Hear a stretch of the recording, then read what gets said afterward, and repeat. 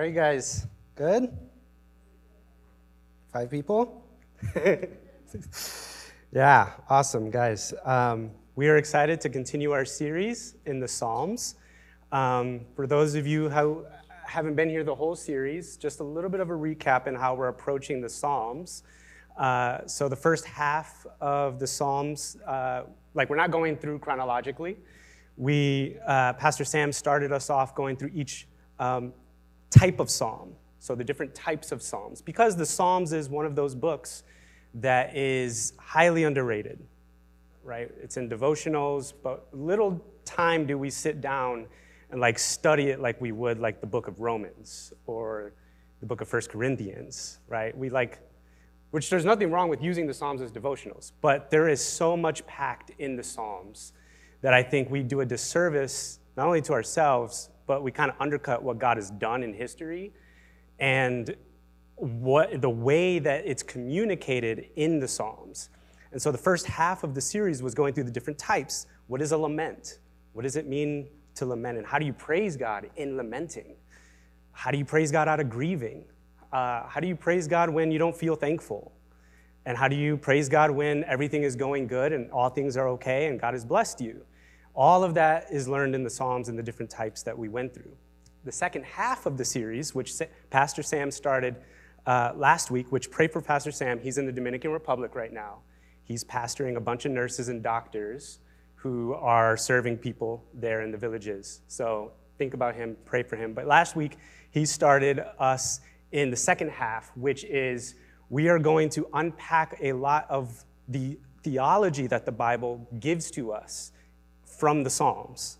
Because what we find is it's very comprehensive. There's so much that we learn about God and who he's called us to be and who he calls himself to be from the Psalms. And what we find is it's actually communicated almost in a simpler way than that of a book like Romans, where it's very dense and it's very, there's a lot of words, big words. And Paul he's really, really smart and there's just a lot going on, a lot of history. So with the Psalms, them being songs and hymns, it's communicated in a way that's a little bit simpler, but it's not any less rich. And so last week he talked about sin and the doctrine of sin and this universal problem that we have in the world, which is the root of all of the bad that we see in our world, is this sin, the sin that is permeating through us, that permeates through the rest of mankind. And God wants us to deal with this with the way that he has called us to deal with it by his son Jesus and through repentance, and Sam talked about that. But kind of like a really good series, it's kind of left off on a cliffhanger. So today, we're going to be unpacking, all right, what's the hope? All right, universal problem, sin, okay, you can't earn salvation, you can't do anything, all right, we got to lean on Jesus. What's the hope? How do we unpack this? And the Psalms is very, very comprehensive in its approach to the salvation of God. And so we're going to talk about salvation today through the Psalms. So it's going to be really fun. It's going to be great. But join me in prayer before we begin.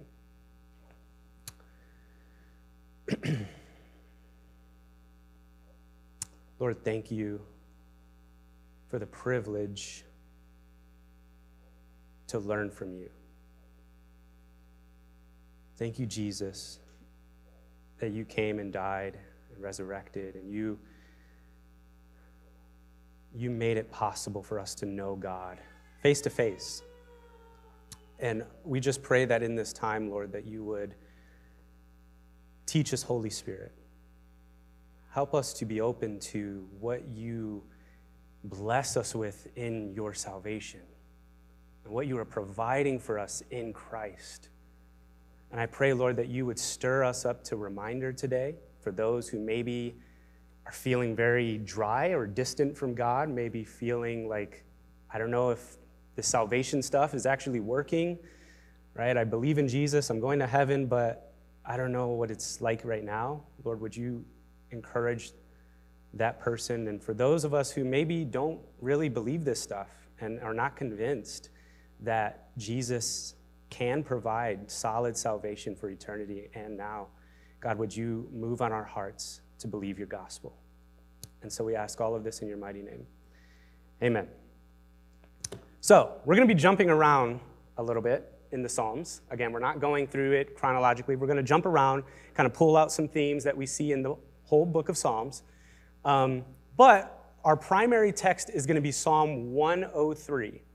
So if you have your Bible, if you don't have a Bible, there's a Bible in front of your seat. If you don't know where Psalms is, just cut the Bible right in half. You'll probably actually end up on Psalm 103, maybe, if you're lucky. So we're going to be in Psalm 103. That's going to be the primary text that we're going to read together. And what we're going to do is we are going to draw out three things that the psalmist is talking about in regards to salvation. And then we're going to unpack those three things, what they mean, and how the Psalms communicates those things. Because I think what we're going to find is we're going to find some really cool illustrations with the way the psalmists talk about these things about salvation that give a very vivid picture to some of the things that we've heard in church a long time, right? We kind of throw out terms, and it's almost like Christian lingo, right? I don't know, I wasn't a Christian. I didn't grow up Christian. So when I first came to church and everybody's like, you're washed in the blood of Jesus, I was like, bro, what? That's weird. Or, so, you know what I mean? We say these things, which are true, but they almost become like Christian lingo. And so we gotta unpack them again and again and again to understand what are we actually saying, what do we mean by this stuff, right? So, Psalm 103. Before we read it, I kind of want to quote C.H. Spurgeon, which to me, personal opinion, probably one of the best preachers who has ever set foot in a pulpit. He said this about Psalm 103. He said, "As in the lofty Alps, some peaks rise above all others, so among even the inspired psalms, there are heights of song which overtop the rest. Psalm 103 has ever seemed to us to be the Monte Rosa of the divine chain of mountains of praise, glowing with the ruddier light than any of the rest."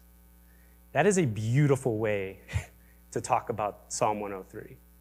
And really what he's getting at is that this psalm is filled with beauty. And so we're going to read it together today. If you want, you can stand with me. If not, that's okay. I'll be the only one. Psalm 103.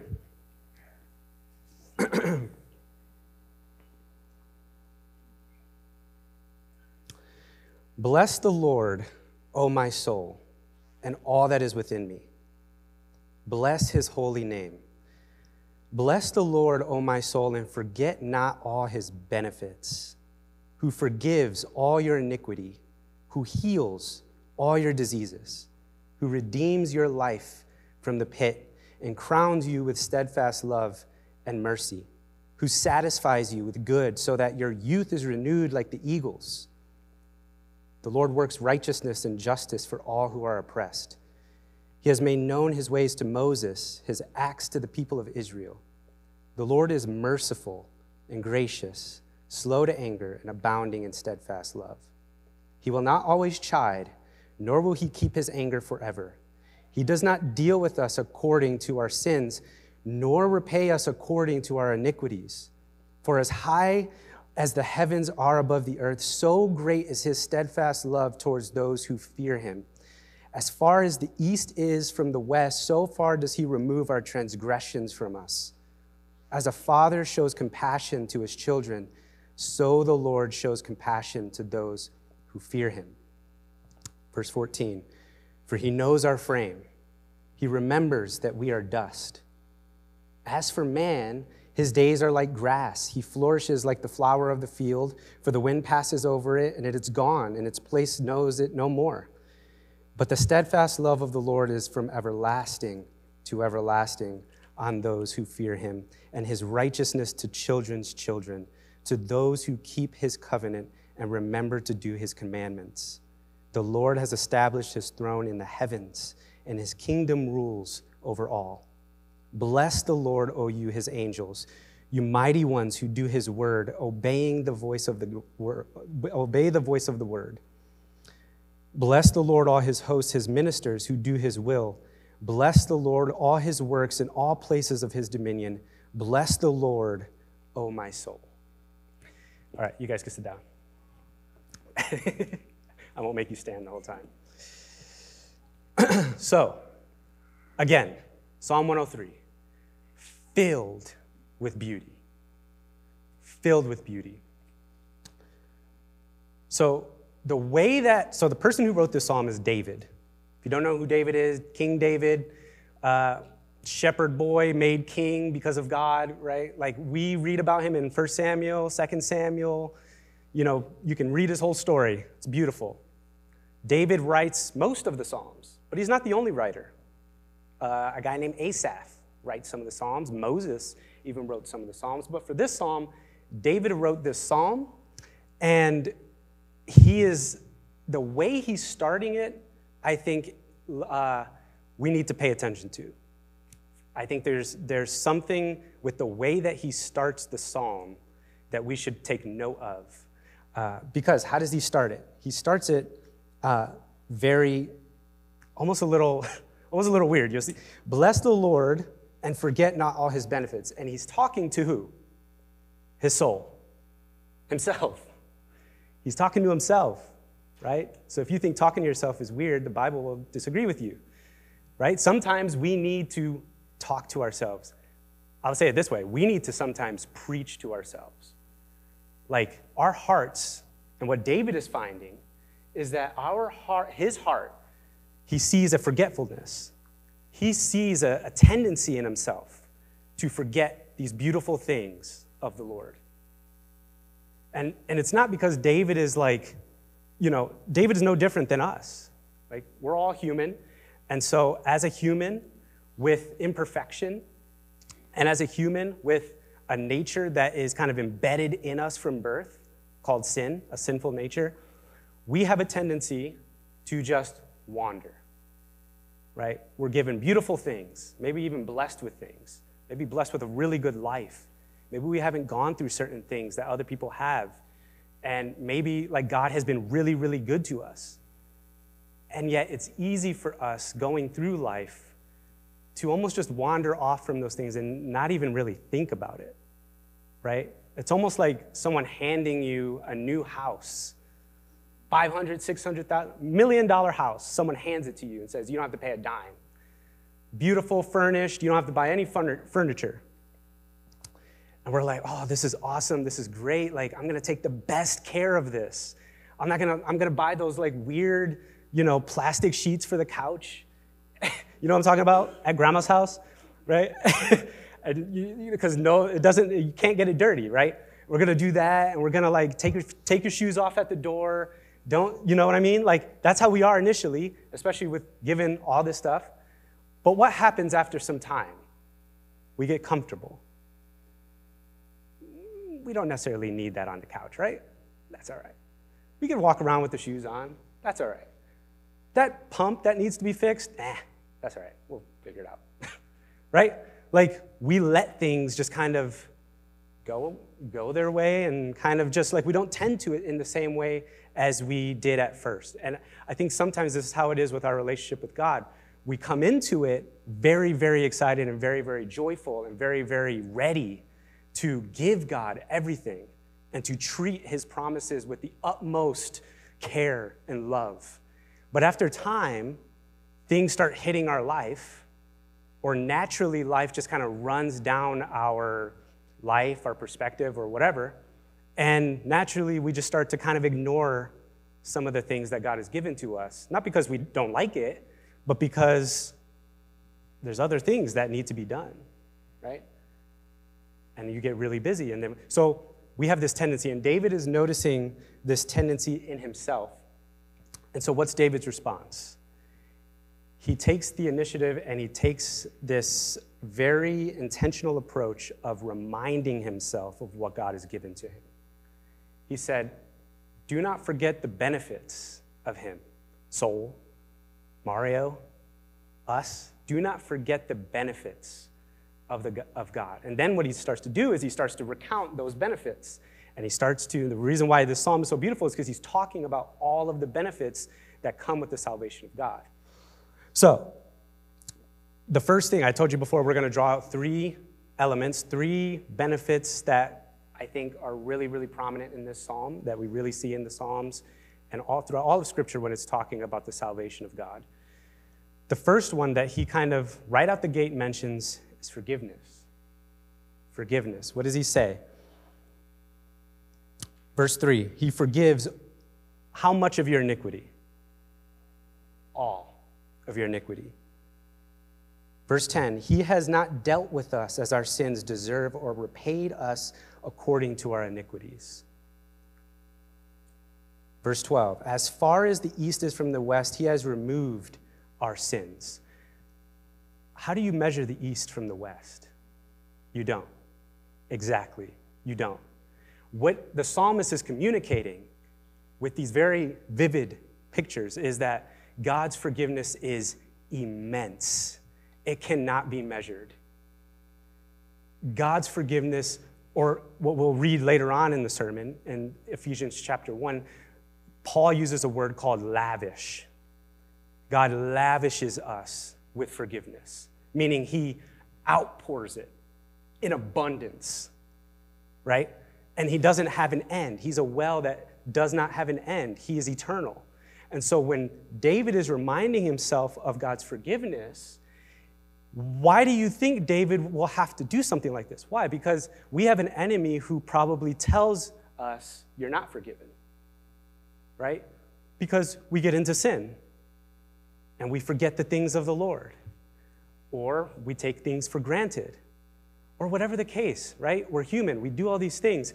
And we have an accuser who will tell you to your face, God's forgiveness has run out. Not this time. Not for you. And so David is like, soul, you got to remember. You got to remember. He forgives all your iniquity. Not 20, not 30, not 500, not 600, all. Past, present, future. So this is prominent in the Psalms. And we're not going to go through all of the passages that talk about the forgiveness. You know, the idea here is to get an idea of the way that Psalms communicates these things. So Psalm 32:5, I acknowledge my sin to you. I did not cover my iniquity.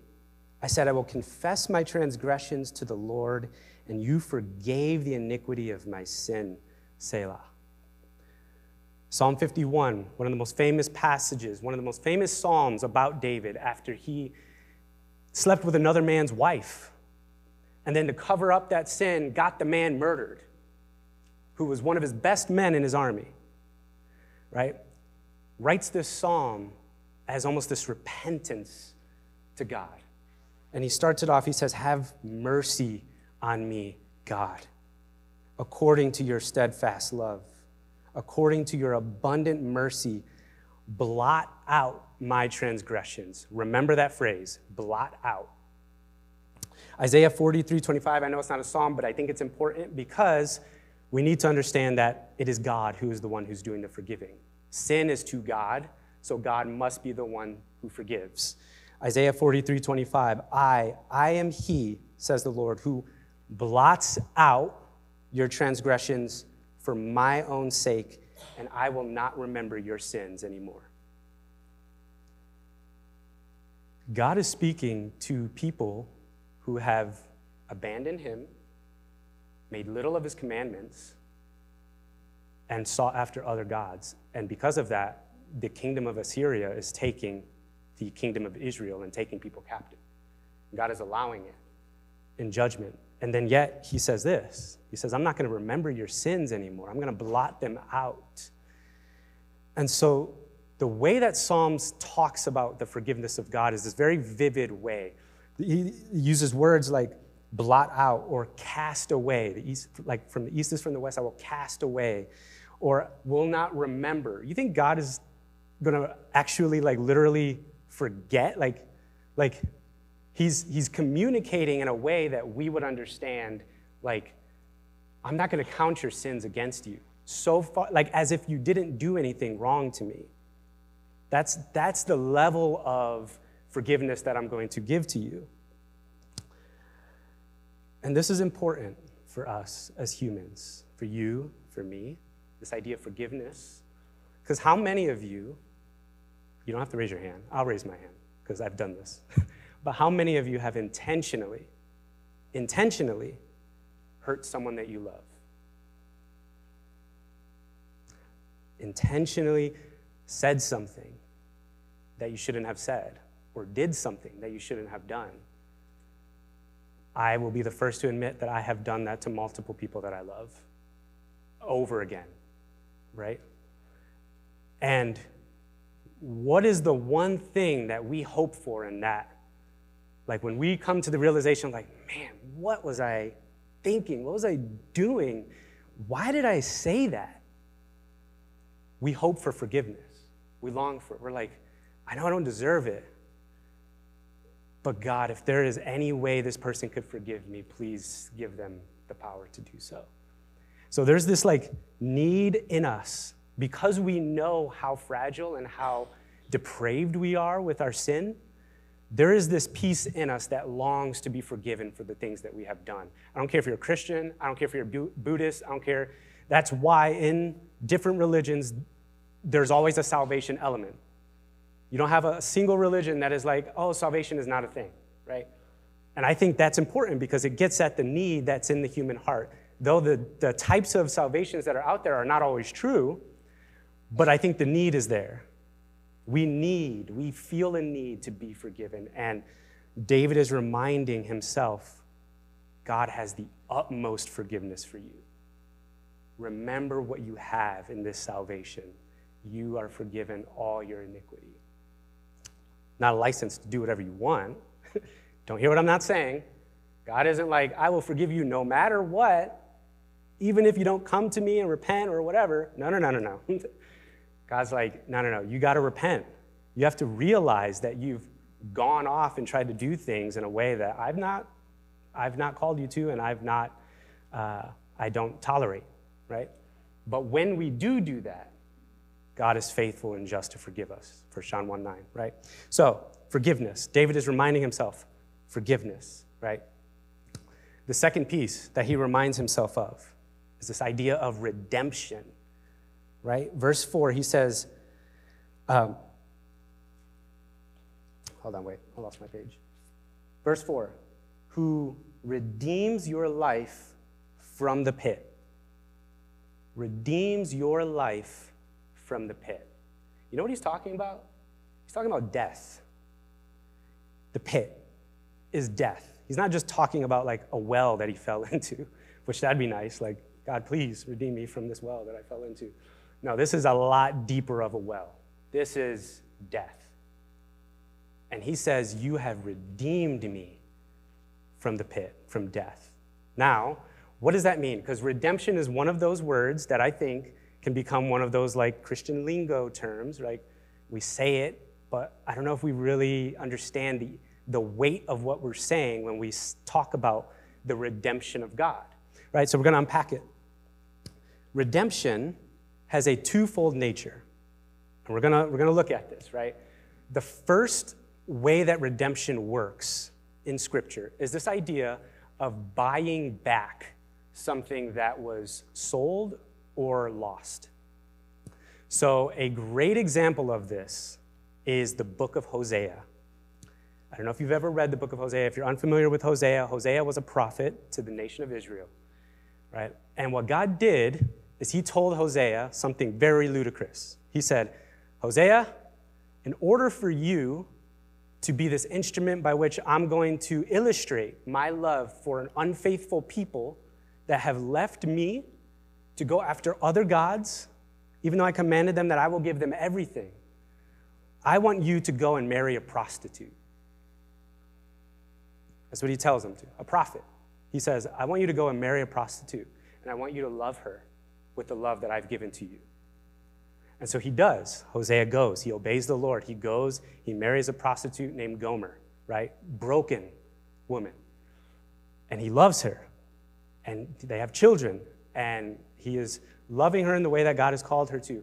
She ends up going back into the markets and sells herself again. And in verse 3, or in chapter 3, God again comes to Hosea and tells him something very, very interesting. He says, Hosea, I want you to go to the market and I want you to buy your wife back. I want you to go where all this craziness is happening. And I want you to take the money to buy your wife back so that you can love her in the way that I'm calling you to love him. And this was to be an illustration of the way that God was going to redeem Israel after they have already abandoned him. This was to illustrate with Hosea's life, like, this is what I'm going to do for my people. I'm going to buy them back, right? This is like, again, if you've not read the book of Hosea, it is beautiful, right? This idea of buying back, of redeeming, right? We see it applied to us in Revelation chapter 5. In Revelation chapter 5, there's this debate going on in heaven, like, who's worthy to open the scroll? Who's worthy to open this? And they say, Jesus is worthy to open this scroll. Why? Because he purchased a people for God by his blood. What that means is that me and you, though we were made in love to be in communion with God in the beginning, we went off and we did our own thing. We made our own kingdom. We said, I'm going to satisfy myself in my own ways. I'm going to do my own thing. I don't need God. And we've abandoned God. We've abandoned him and we've abandoned that relationship. And so what does Jesus do? What does God do? He sends his son. He sends Jesus, the second person of the Godhead, the second person of the essence of God, dies for humanity as a way of purchasing them back like Hosea did for Gomer. We were the ones in the market. We went and we sold ourselves to things that will not satisfy. We went and we sold ourselves to things of far less value of what God has given to us. And what does God do? He doesn't leave us to die in a market. He buys us back. And so there's this beautiful idea of redemption in the gospel. And that's what David is reminding himself of. You redeem my life from the pit. I deserve death, and you buy me back from that grave. We just sang, like, you turn graves into gardens. That's that picture. That's that idea, right? But the second nature of redemption, so you have the idea of buying back or purchasing something that was lost or sold. The other idea of redemption is you have judgment, or not judgment. What is it? What is it? I just lost my deliverance. That's what it is.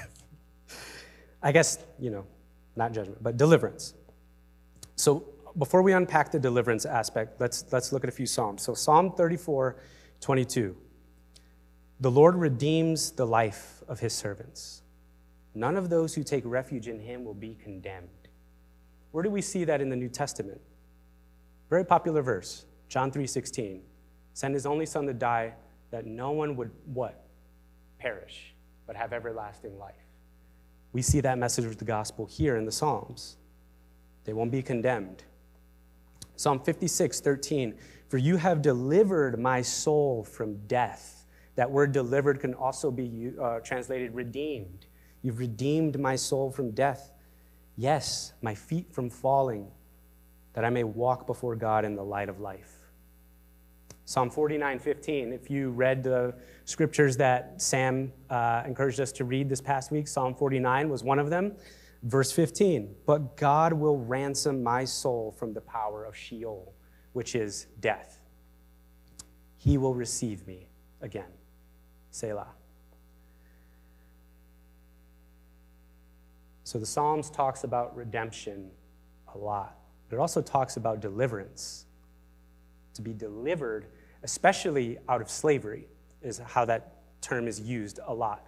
You see it in the beginning of Exodus, when the people of God are enslaved in Egypt, and God does what? He delivers them from their slavery. We see this also in the New Testament, in Romans chapter 6, when Paul is talking about our baptism in Christ. He says, sin will no longer have dominion over you. You are not a slave to sin anymore. You've been delivered.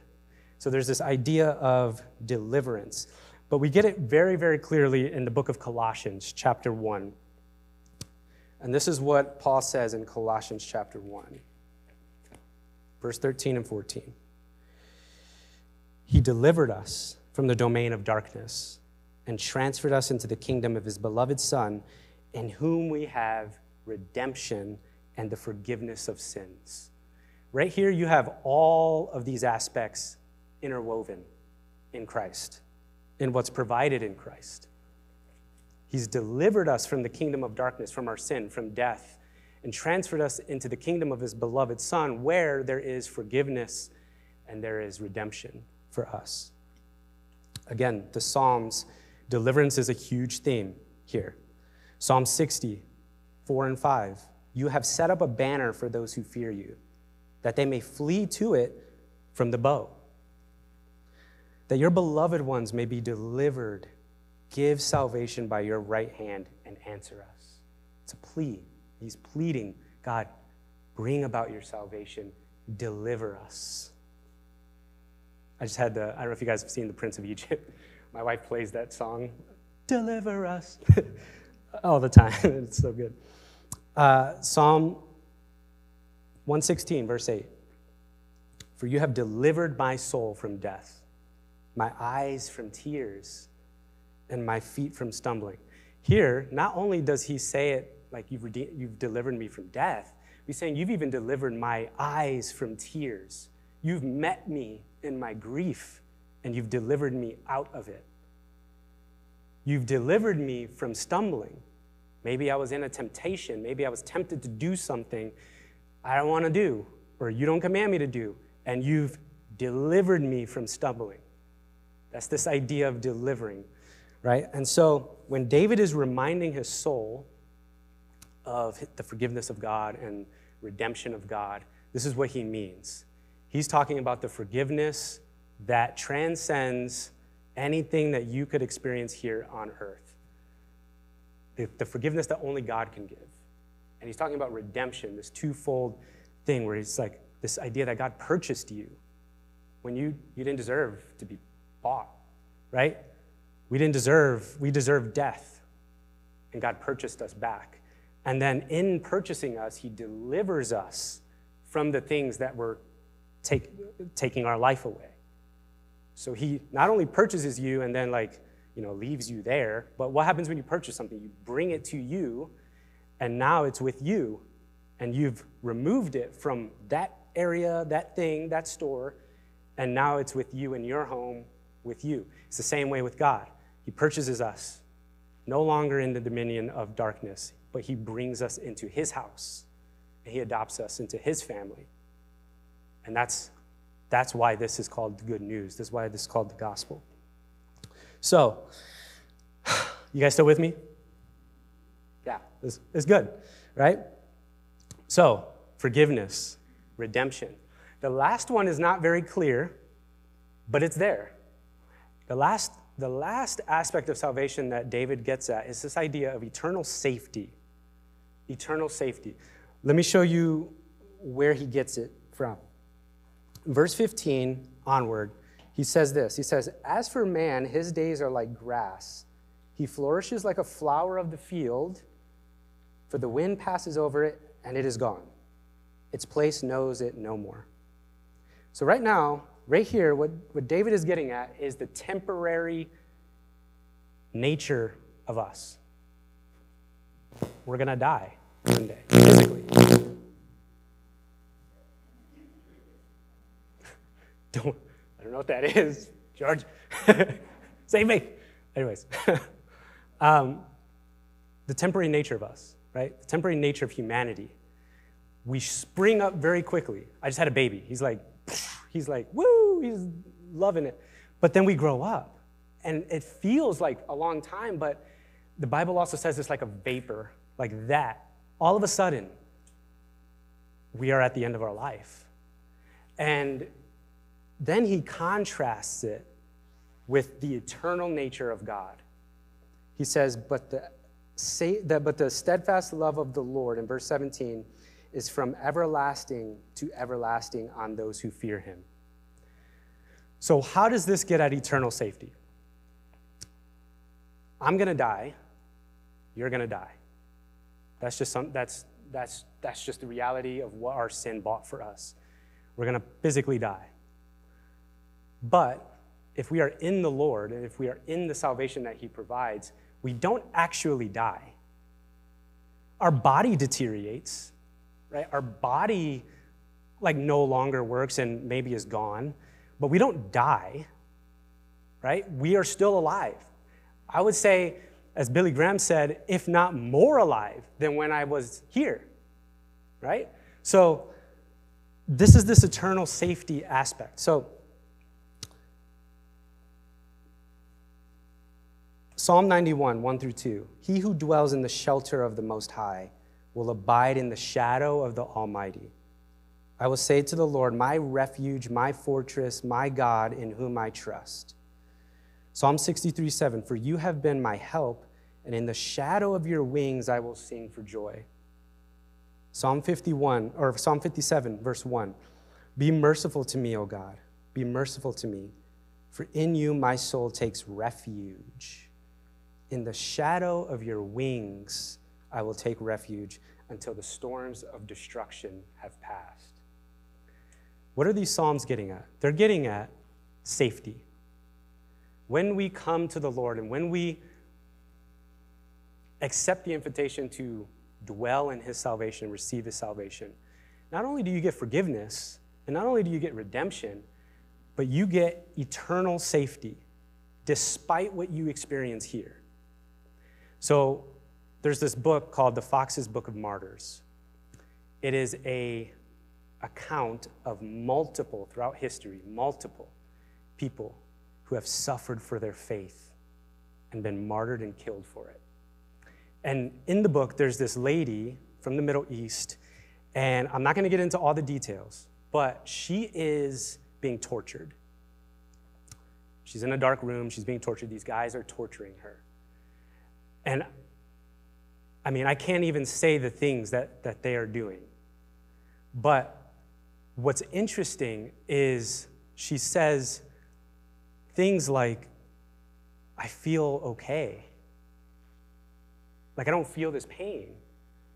Jesus is here with me, right? And think of Stephen, right? In Acts chapter 7, where he preaches the gospel, the Jews, the Pharisees, the religious leader of that time, they come up and they do what? They stone him. Stoning was a brutal thing. It was not throwing pebbles at someone. It was taking a brick and hitting someone over the head with it. That was stoning, right? And so they're doing this to Stephen, but what does Stephen say? He says, I see the Son of Man lifted high at the right hand of the Father. He's not paying attention to the pain that he's in. And so there's this thing that's happening where we experience persecution and we experience loss and we experience even death, but we don't actually die. And it's because we are eternally safe in Christ. It is a gift that God has given to us. And so what the Psalms does to paint this picture is it uses terms like shadow of your wings or the shade of the Lord, things like that, right? God doesn't have wings. The Bible's clear, God is spirit. He's not a bird, right? But the psalmist is using a very vivid picture to show this is safe here. From all the debris that are going on, God's wings are big enough to shield us from these things. It says things like, you are my refuge, you are my fortress, you are my hiding place. That terminology is used in the Psalms to highlight God's protective nature of his saints. Jesus will say things like, if you give your life for my sake, you will live. It's this paradox of if you die, you actually live in Christ. Why? Because you're eternally safe. The Psalms gives just a very vivid picture of this. Paulos, got it. Right? Again, this is important to us. Why? Because I'm willing to bet most of you lock your doors at night. Right? My routine in my house, whenever I'm going to bed, I don't know, right? I go to my door, I lock all the doors, I check all the windows, make sure they're all locked, and I set my alarm system. Why am I doing that? For kicks? Because it's fun? No, sometimes I'm really tired and I don't want to do it. But I do it because I want to provide, as much as I can, safety for my family, right? Some of you have concealed carries, or you have a gun in your home. Why? To protect, right? And so there's this need that we have of being safe. Being safe. We want to be safe, despite all the stuff that's going on in the world. And that's why sometimes we watch the news and we freak out, right? I'm watching this stuff in East Palestine go on, and we're like, bruh, is this happening over here? Is this coming over here? Like, I want to be safe, right? And so, like, there's this need that we have to be safe, and it's a need that God meets in salvation for you and for me. So, this should, whether you're a Christian or not, or you're exploring, or whatever the case, online, if you're not a Christian, you're exploring, or whether you're a believer, this should cause us to be challenged a little bit, right? We should take note of this. Why? For those of us who have given our life to Jesus and we devote our life to Jesus, this is how it should kind of impact us. Do you remember the way that David starts this psalm? He notices a forgetfulness in his soul, and he says, forget not his benefits. So an assessment that you could do is like, man, have I become complacent? Have I just gotten comfortable in this house called the Lord's, or this family of God? Or have I gotten comfortable in this salvation that God has given to me, but too comfortable to the point where I'm not taking it, and I'm not appreciating it, and I'm not being fueled by it, I'm not being encouraged by it. Maybe I even start to despise it, because maybe I'm like, man, I wish I didn't have to like be holy, right? I wish the pressure of holiness wasn't on me. I wish I could just do whatever I want and there was no consequences, right? Let's be real. Like, sometimes we have thoughts like that. And what we have to do is do what David did. We have to recognize that that is something that's happening in us. Man, I don't see the fruit of this salvation in the way that maybe I should. Maybe I've forgotten the beauty of this that I first had when I believed. God, remind me. And David literally writes down the things that God has given to him.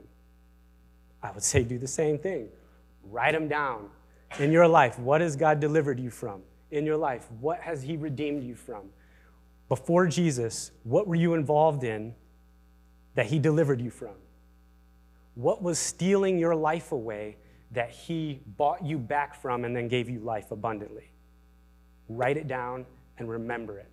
And remind it to your soul, and even preach it to yourself if you have to. If like thinking about it isn't enough, preach it. And then if preaching it one time is not enough, preach it again the next day. And then keep doing it until your heart is reminded, because it will happen. And then for those of us online or here, or whoever, who maybe don't believe in Jesus, or we're not like walking in the way that we should with him, this should do two things. It should convict you and cause you to question, do I even care about salvation? Is that something I believe in? Do I actually know what is here, like where I'm gonna go when I die? But it should also encourage you, because though we experience death, and though we experience these things in our life, there is a God who is willing to redeem you, and you don't have to do a thing for it. All you have to do is repent. You don't have to earn it. You don't have to build up enough things in order to be approved for it.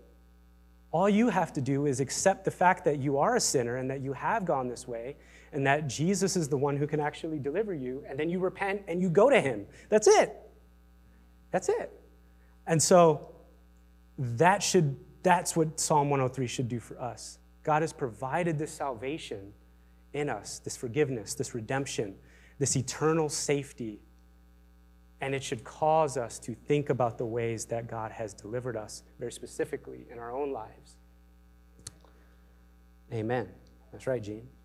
And everyone else is saying amen. All right? So, I'm going to read a passage in Ephesians that I think talks about all of this stuff in one go. And it summarizes very clearly where the salvation is found. Because if you're not a Christian, if you don't know, or if you've forgotten, or if you've left the Lord or whatever, and you are not convinced that God is able to provide this, the question is, well, where can I truly find this? And it's in Jesus. And it's only in Jesus. Ephesians chapter 1, verse 7 through 10. Listen very clearly to what Paul says. This is just one of many of the benefits that are mentioned in Ephesians chapter 1. In him, in Christ, we have redemption through his blood, the forgiveness of our sins, according to all the work that I've done for God. According to the riches of his grace, which he lavished upon us in all wisdom and insight, making known to us the mystery of his will, according to his purpose, which he set forth in Christ, as a plan for the fullness of time, to unite all things in him, things in heaven and things on earth. This is the gospel. I mean, I don't know how else to, like I mentioned earlier, like the Psalms makes it very easy. It communicates in a way that is very, very easy. It doesn't leave us with excuse of like, oh, I don't understand that. No, it's very easy. You're a sinner. You've gone and you've rebelled against God. We've gone our own way. And without Jesus, we are dead. That's just the reality of it. But the hope is that God doesn't leave us in the market where we've gone and prostituted ourselves to other things. He buys us back. And the way that we are bought back is by repenting, is by recognizing I'm in the market. I've sold myself into this place that is just reaping death. That's no one else's fault but mine. God, would you please buy me back? And Jesus will do it in a heartbeat. And then when he does do it, now that you are bought back and now you're in a home and now you are in the family of God, the thing that you do now is not like, you're safe now. You're eternally secure now. But the issue is that you're going to start thinking about the market again. You're going to start thinking about, it was a lot easier there. There wasn't all these rules. There wasn't all these, like I felt like I had more freedom there in the market. I could do what I wanted. And when you get in that place, what you got to do is you got to remind yourself of the benefits of salvation. You got to remind yourself that you were going to die without Jesus, with no hope. And that in Jesus, you are given hope and hope secure. So, I'm going to pray, and then we will, I don't know if Matt's going to sing another song. Oh, no, he's not. Sorry, Matt, I'm not scaring you. We're going to pray, and I know, like, we got stuff that we're going to do afterwards, like there's a youth ministry luncheon that we're doing downstairs if you're interested, but if you need prayer, like if I'm serious, like if you need prayer, if you're in a place where you're like, I don't see the benefits of salvation, I'm sorry. Like, I got to be honest. Like, I don't see how it's benefiting me, and I don't see how this is actually working, because it just feels like my life is a living hell, right? If you're in that place, please pray. Please see me, see one of the elders. You can look for Tim. You can look for, I don't know if Phil's here, but look for Joe. Joe was the one who opened. Tim was the one up here singing. Find someone. If you can't find one of us, find one of your fellow believers to pray with.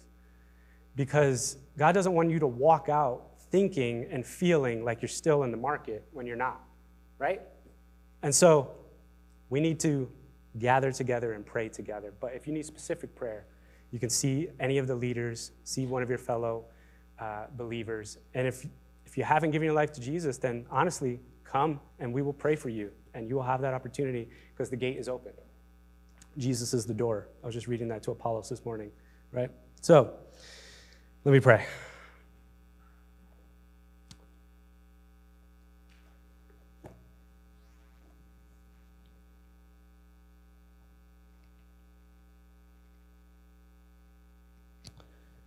Lord, we don't deserve your salvation. God, you are abundant in mercy and grace and love to people who did not love you, did not care for you, who left you and abandoned you. And we are and have been those people. We have in many times left you. And Lord, I just praise you and I thank you, God, that you forgive all our iniquities. You have redeemed our life from death. And you have provided for us eternal safety. Though we die, we don't die. Though we experience pain, you're going to wipe away every tear. There's going to be joy for mourning. God, you provide all of these things in your salvation. And I just pray, Lord, that you would mend the hearts that are struggling right now.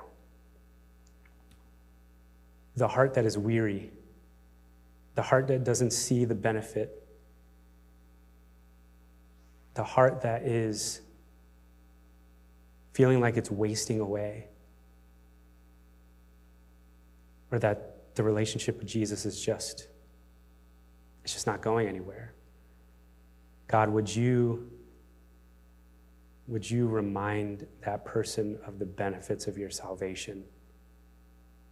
Would you, Holy Spirit, remind that person